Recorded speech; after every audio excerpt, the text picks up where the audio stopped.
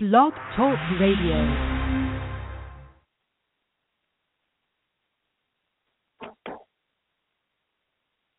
Well, good evening. This is Sulena Morris-Breland. Thank you for listening to the broadcast tonight. We are in the month of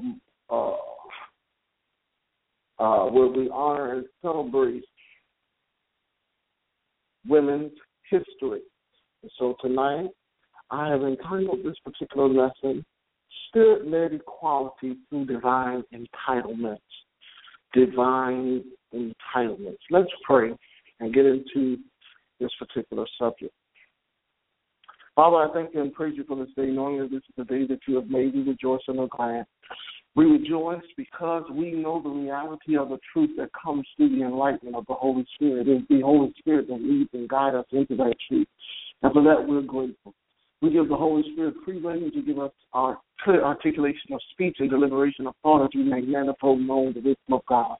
Holy Spirit, I say, have your way, do what only you can do, anointing the people's ears to hear what the Spirit has to say to the church.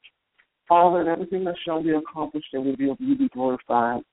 For it is in the name of Jesus that we do praise you and give you glory.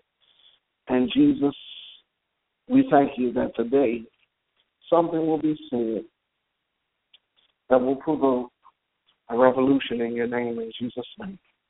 Amen. Spirit-led equality through divine entitlement. There's an article written in Corinthians, the 14th chapter. It says, for God is not the author of confusion, but of peace, as in all the churches of the saints. Let your women keep silent in the churches, for it is not permitted unto them to speak, for they are commanded to be under obedience, as also saith the law.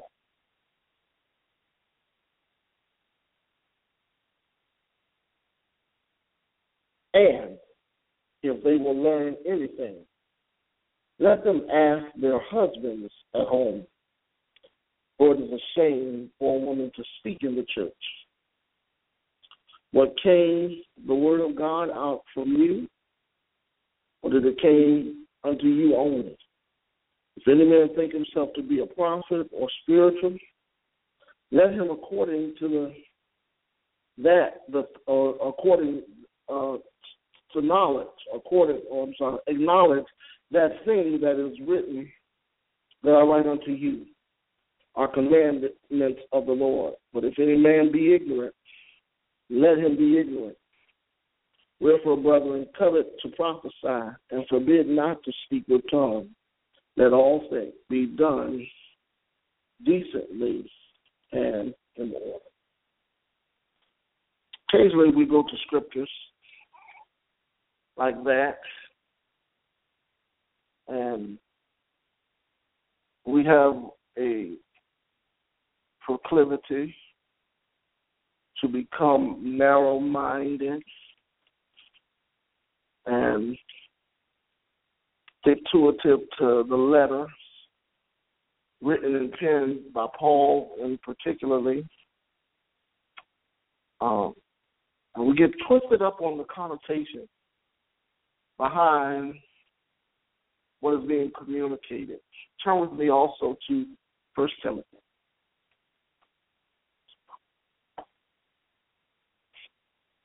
Hopefully, in launching the celebration of women, we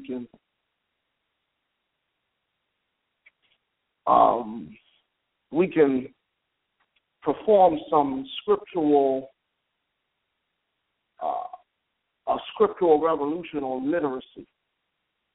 A lot of people are destroyed because of a lack of knowledge, because they reject knowledge. And as a result, the children become ignorant. And we see the fruit of that today, especially in the lens of the church, because there has not been an empowerment of literacy. So we have a lot of ignorant philosophies that are parading the conscience of many to get them off of the purity of the text in the scripture. And if you create a pretext, it becomes a post-text to say whatever you want it to say. In the words of Bishop uh, Gary Hall, amen. Just to plug in for my roots, amen. But let's go to Timothy chapter 2. I'm going to deal with all these scriptures. I'm going to come back to that. Of course, you know it's not permitted for a woman to speak, right? All right, Paul. And then let's go to 1 Timothy chapter 2.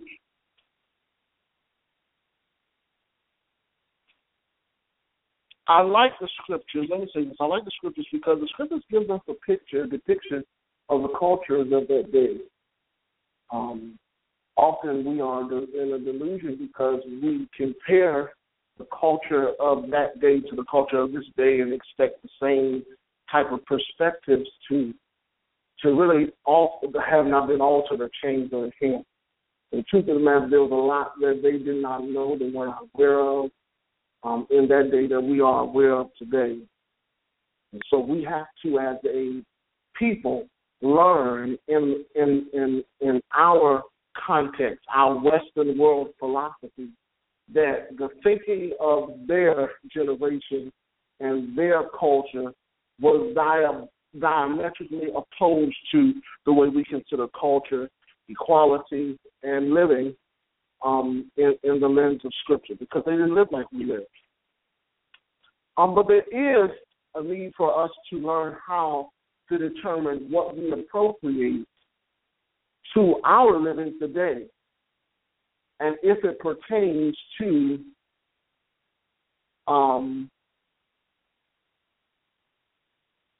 our conduct, our conviction, and our connection to the things of God.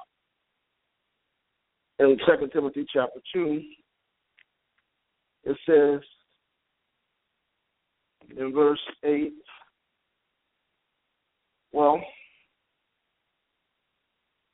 in like manner also that the women adorn themselves in modest apparel and shamefacedness and sobriety, not with great embroidered hair or gold pearls or costly arrays, but that which becometh women, professing godliness with good works. Let the women learn in silence with all subjection.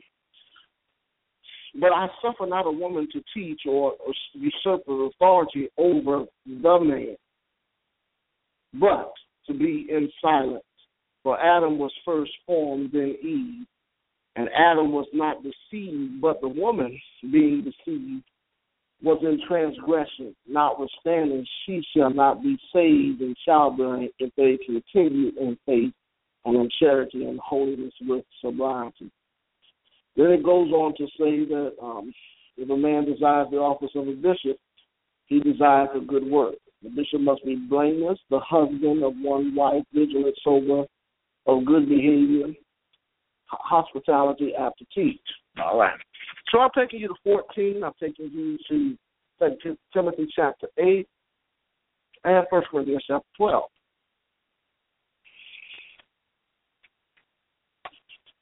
Let's go there.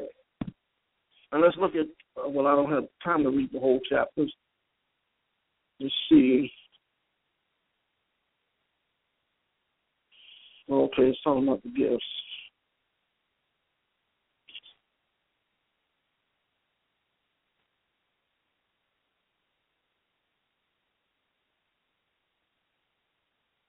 Okay.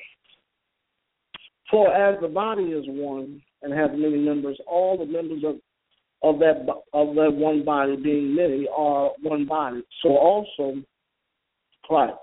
For by one Spirit are we all baptized into one body, whether we be Jews, Gentiles, whether we bond or free, and have been all made to drink into one Spirit. For the body is not one member, but many. If the foot shall say, because I am not the hand, am I not of the body, is therefore not is not of the body?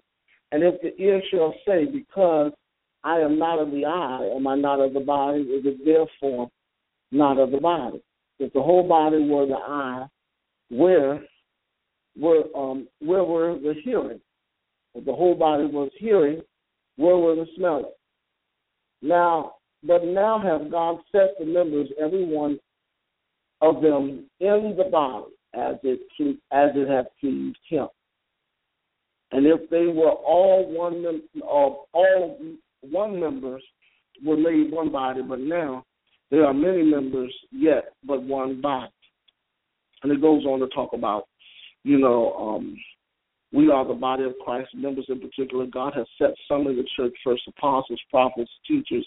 After that, miracles, the healings, helps, governments, diverse styles of tongues, are all apostles, are all prophets.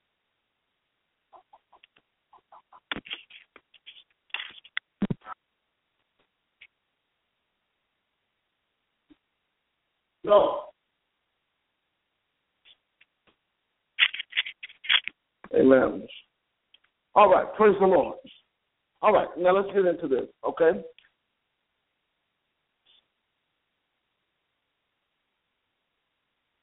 Let's get into this lesson. Praise the Lord.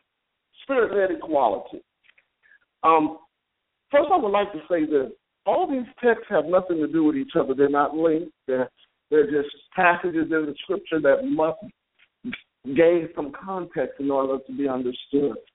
Even in 1 Corinthians chapter 14 that we started off in, the conversation doesn't begin in verse 33. There are over 20-something other verses in that particular chapter that deal with a whole nother concept. But even in that concept, that is not the context.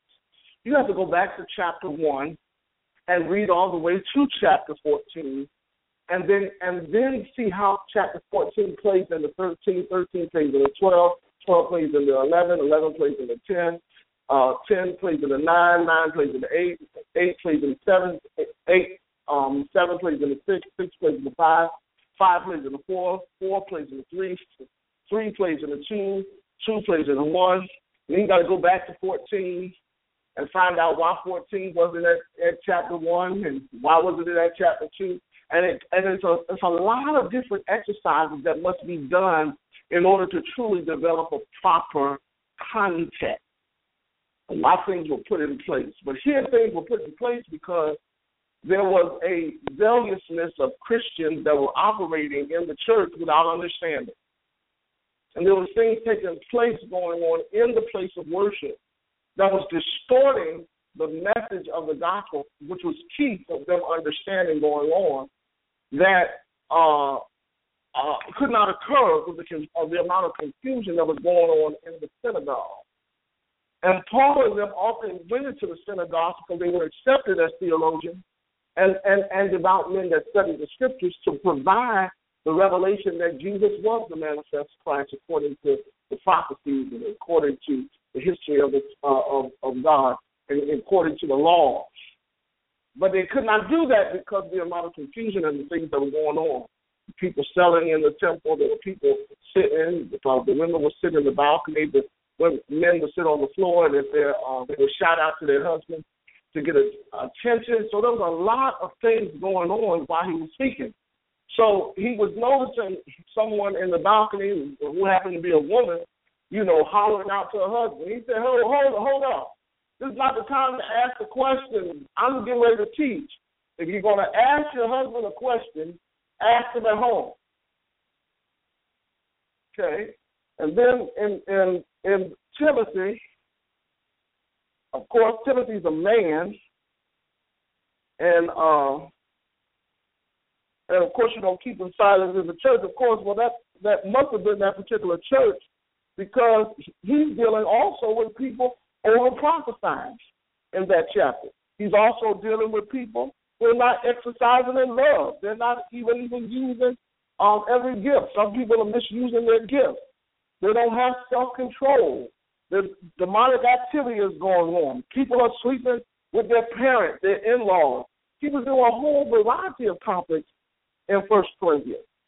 So to make that a case to silence the voice of women and their authority and their quality in life is an insult to the work that this apostle was communicating to the church at large.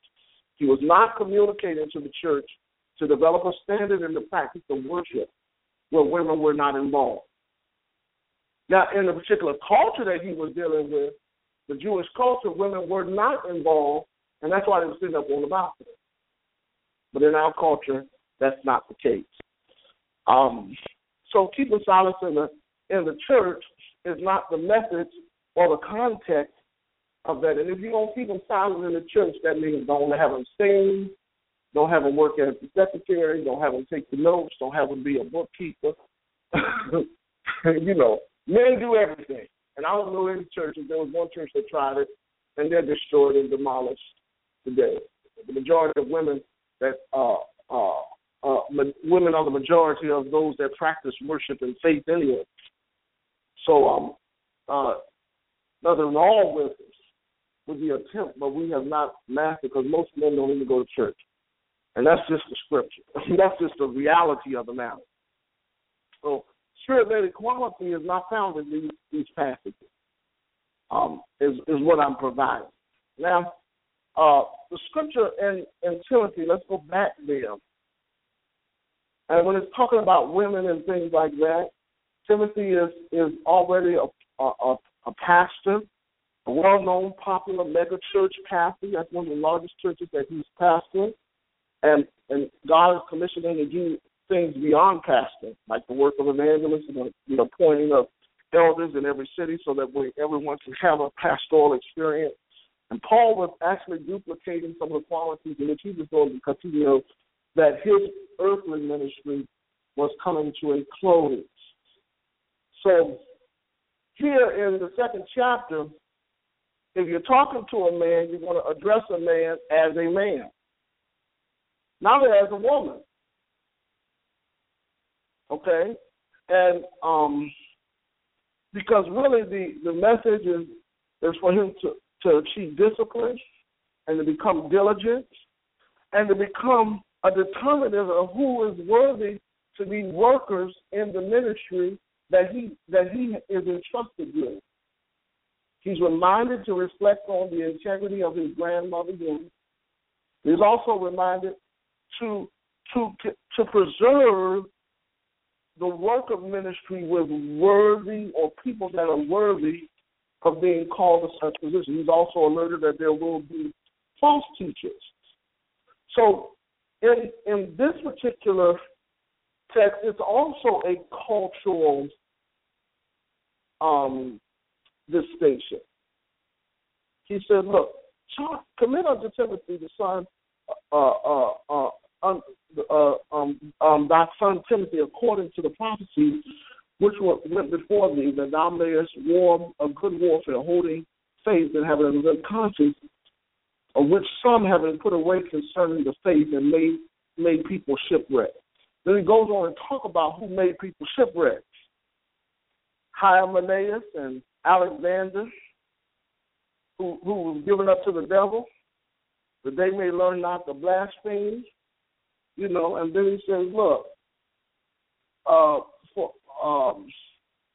I exhort that, first of all, prayer, intercession, and giving thanks be made for all men, for kings and for all in authorities, that they might lead quiet and peaceable lives, life of godliness and honesty.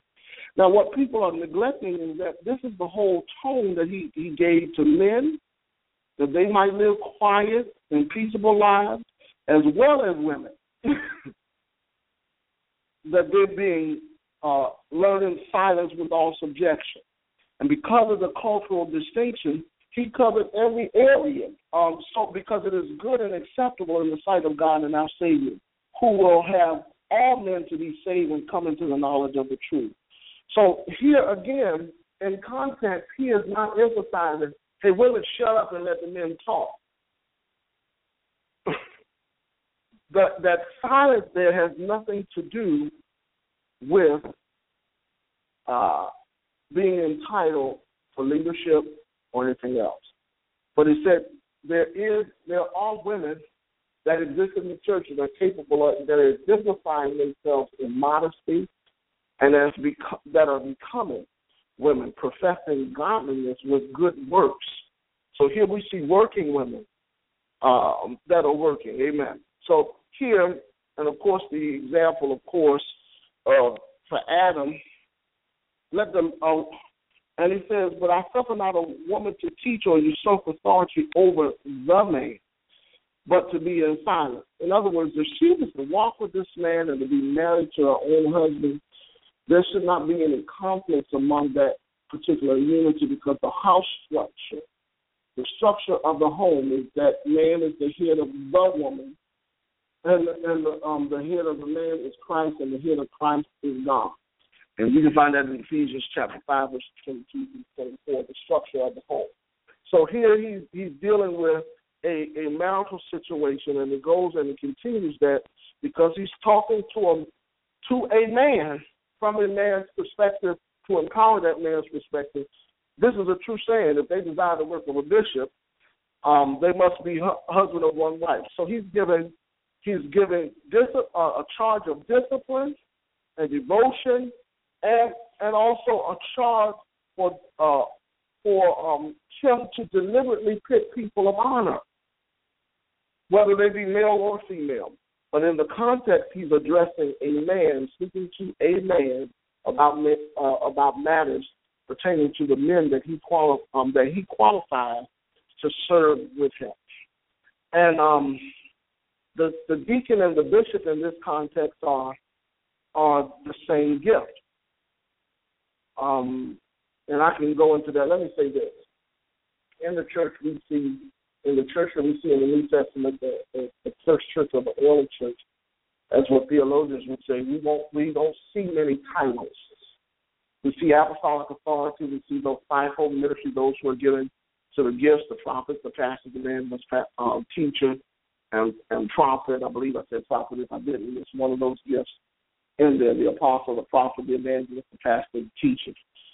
We see that there are elders in the church, there are deacons in the church, and there are bishops.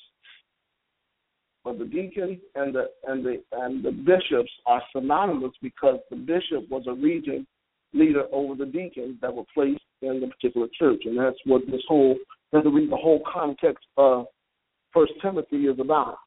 So their giftings and their roles are virtually the same. They are to assist the apostolic authority so that the apostles can give themselves wholly to the word. Now, somehow in time we have translated bishop into the episcopacy. And culturally, the Episcopalian structure of the church has a bishop as an authoritative figure, but in the scripture we don't see that. We don't see a bishop as an authoritative figure. We see them as a subservient figure that is used to assist the apostles in the delivery of the word of God, dealing with temporal affairs that have nothing to do with the ministry of the word. Okay? Now, they have to be able to teach, just like the bishops had to be able to teach. So, when we talk about women being bishops, it is subjugated to the denominational preference, because the particular role of a bishop is not outlined to govern any leadership function in the church. In Scripture, we don't see any examples of bishops being used as authority figures in the Scripture. We know that Christ is called the bishop of our soul, which means that he preserves. He's also the author and finisher of our faith. We look unto him. But other than that, we don't see anyone even being used a title. So if it's subjugated to the interpretation of the particular denomination that you go to, it's important that you know that role, whoever fulfills that role, has a preference as to how they display it, because in God's sight, that's not a gift that's given from the Spirit to edify, exhort, or to comfort.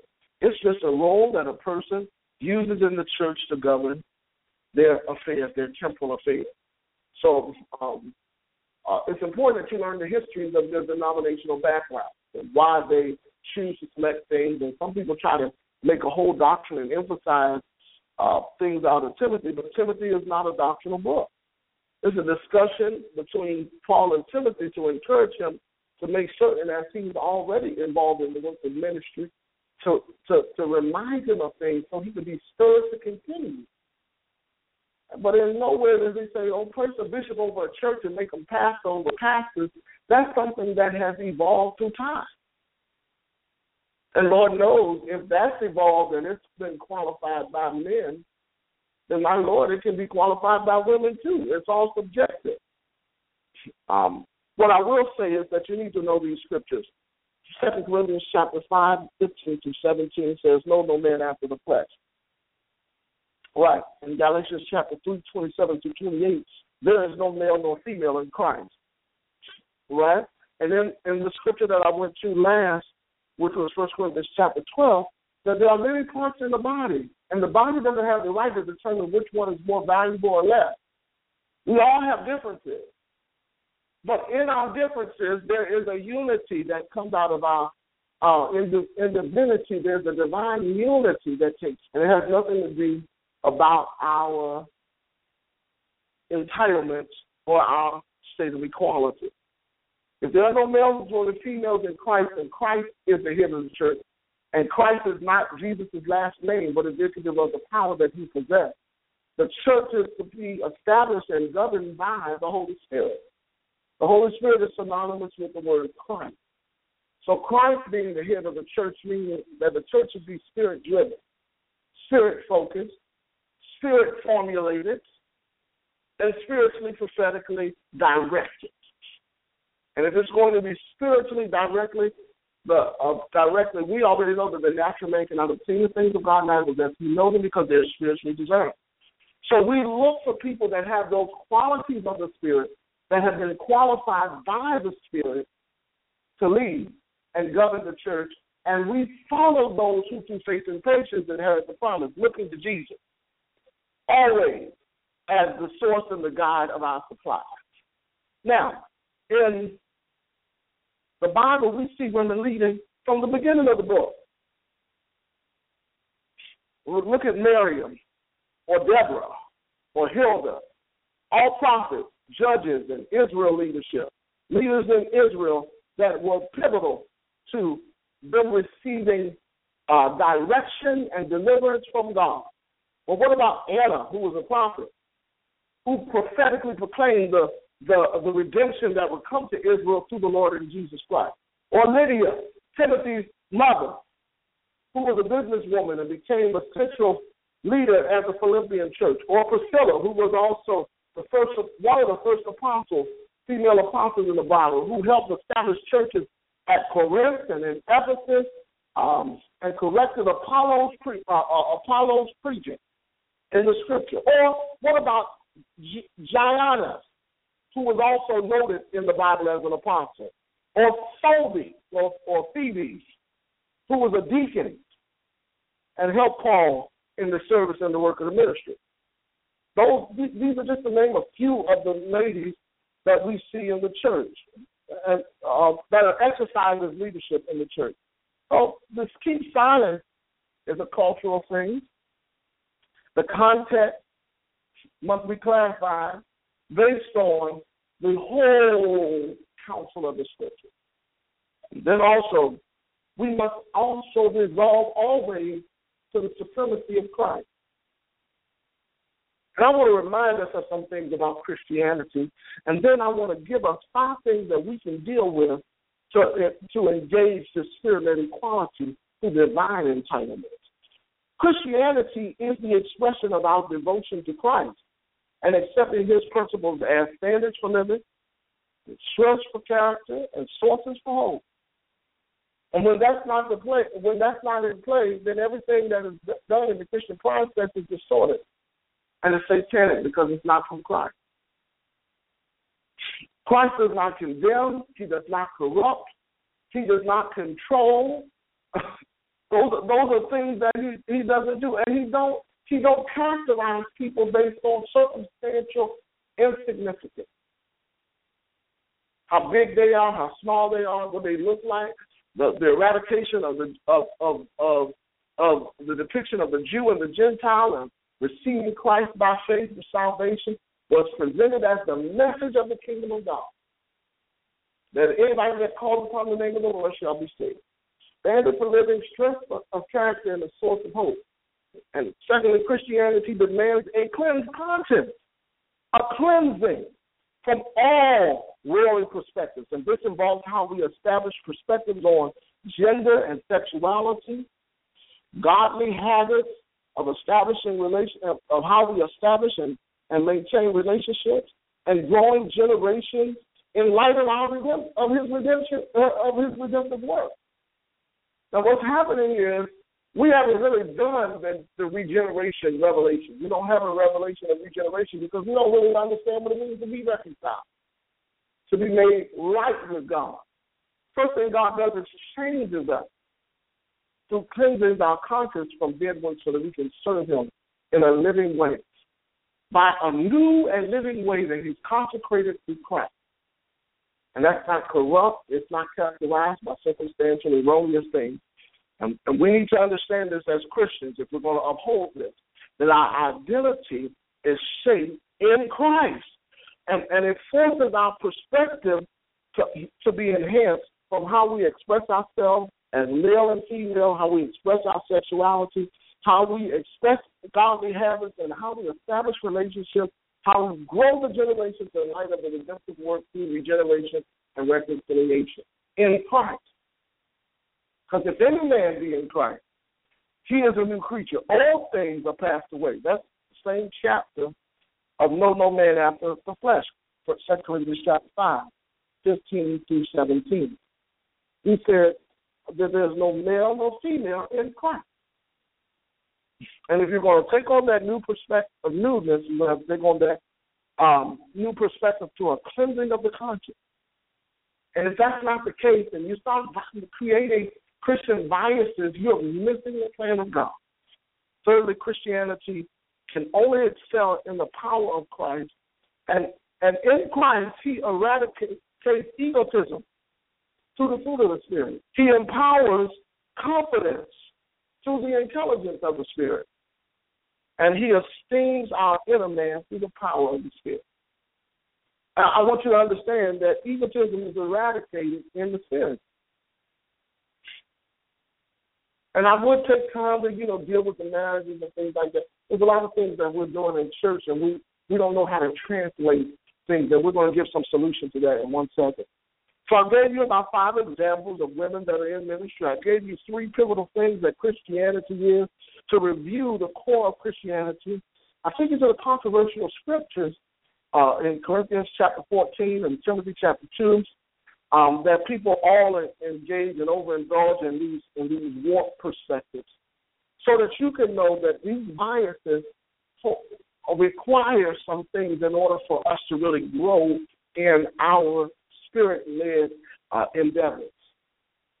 And the Bible tells us to endeavor to keep the unity of the faith, right? Now, if we're going to keep this unity, we're going to have to do some things. And that is number 1, establish the equality that is found in Christ. All right, now let's go back to 2 Corinthians chapter 2. 2 Corinthians chapter 2. And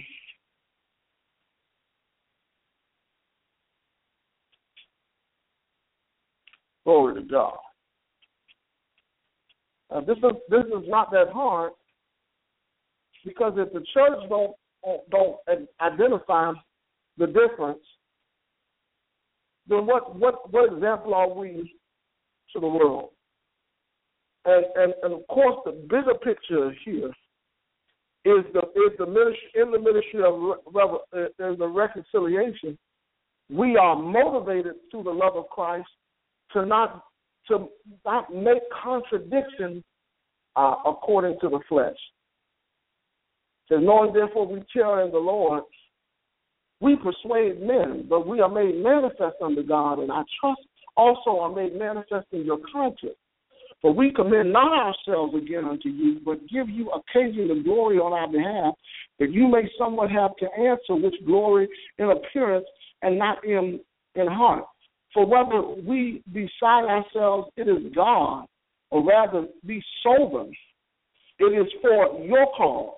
For the love of Christ constraineth us, because we thus judge that if one died for all, then we all were dead. and that he that died for all, they which live should not henceforth live unto themselves, but unto him which died for them, and rose again.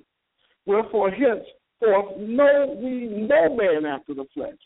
Yea, though we have known Christ after the flesh, yet now henceforth we know him no more. Therefore, if any man be in Christ, he is a new creature. All things are passed away, behold, all things are new, and become new. And all things are of God, who hath reconciled us unto himself by Jesus Christ, and have given unto us the ministry of reconciliation, to wit that God was God was in Christ, reconciling the world unto himself, not imputing their trespasses against them, and hath committed unto us the word of reconciliation. Now we are ambassadors of Christ, as though Christ did beseech us by us, and we pray you in Christ did be reconciled to God. For he which hath made us a sin, who knew no sin, that we might be made the righteousness of God in him. Amen. Now, in let's go to Colossians chapter 3. I don't have time to really hit everything that I want to hit. I want to make sure that we know, can women lead in the church? Yes, they can. Why? Because the church is led by the Spirit. And whoever the Spirit ignites can serve in any capacity which the Spirit, as long as the Spirit sustains it. And if the church would be focused more so on the Spirit versus the flesh, they will learn what it means to really be the church. Can a woman be a bishop? Absolutely. Because the bishop term is subject to the person who is interpreting it. And if you go to a church, it's important that you find out those structures, so that way you can see that it doesn't conflict with the concepts of the Scripture, especially with the new creation mandate that's given to every believer to know if no one after the flesh, but after the Spirit. Are men over women in authority? There's nowhere in Scripture that says that. The only woman that is subject to the authority of a man is one that she is married to. And if a woman or young woman is under the governance of her father, she is subject to him in honor until she is in covenant with another man.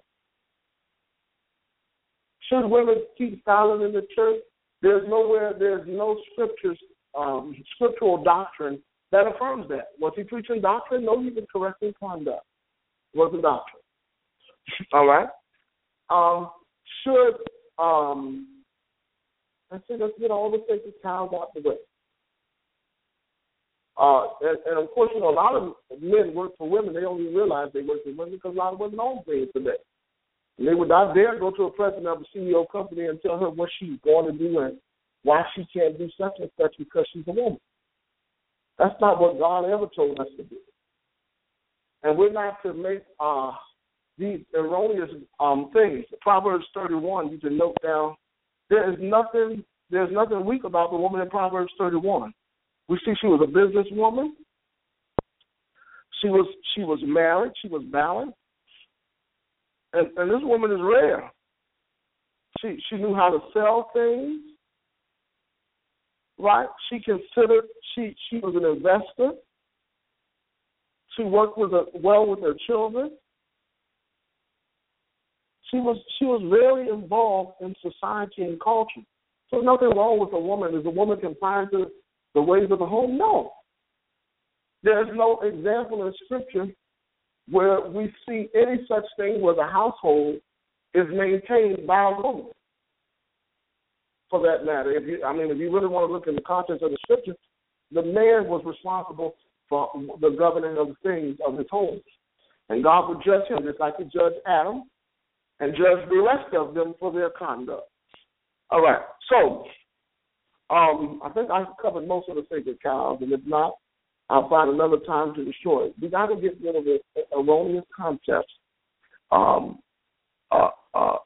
that are found in this, and learn that we are all equal in Christ, and Christ is spiritual, and the Bible says that the natural man cannot obtain the things of God neither does humility because they're spiritually discerning. All right, we have to eliminate biblical illiteracy, and teach people how to rightly divide the word of truth. It can be wrongly divided, it can be rightly divided. And there are many contradictions to the statements that were read in Corinthians chapter 14, that if you don't read in context, you will seriously distort the purity of the worship system. And of course, in that particular church, if he was correcting the conduct of worship, the worship that was taking place in Corinthians should not be carried. All right?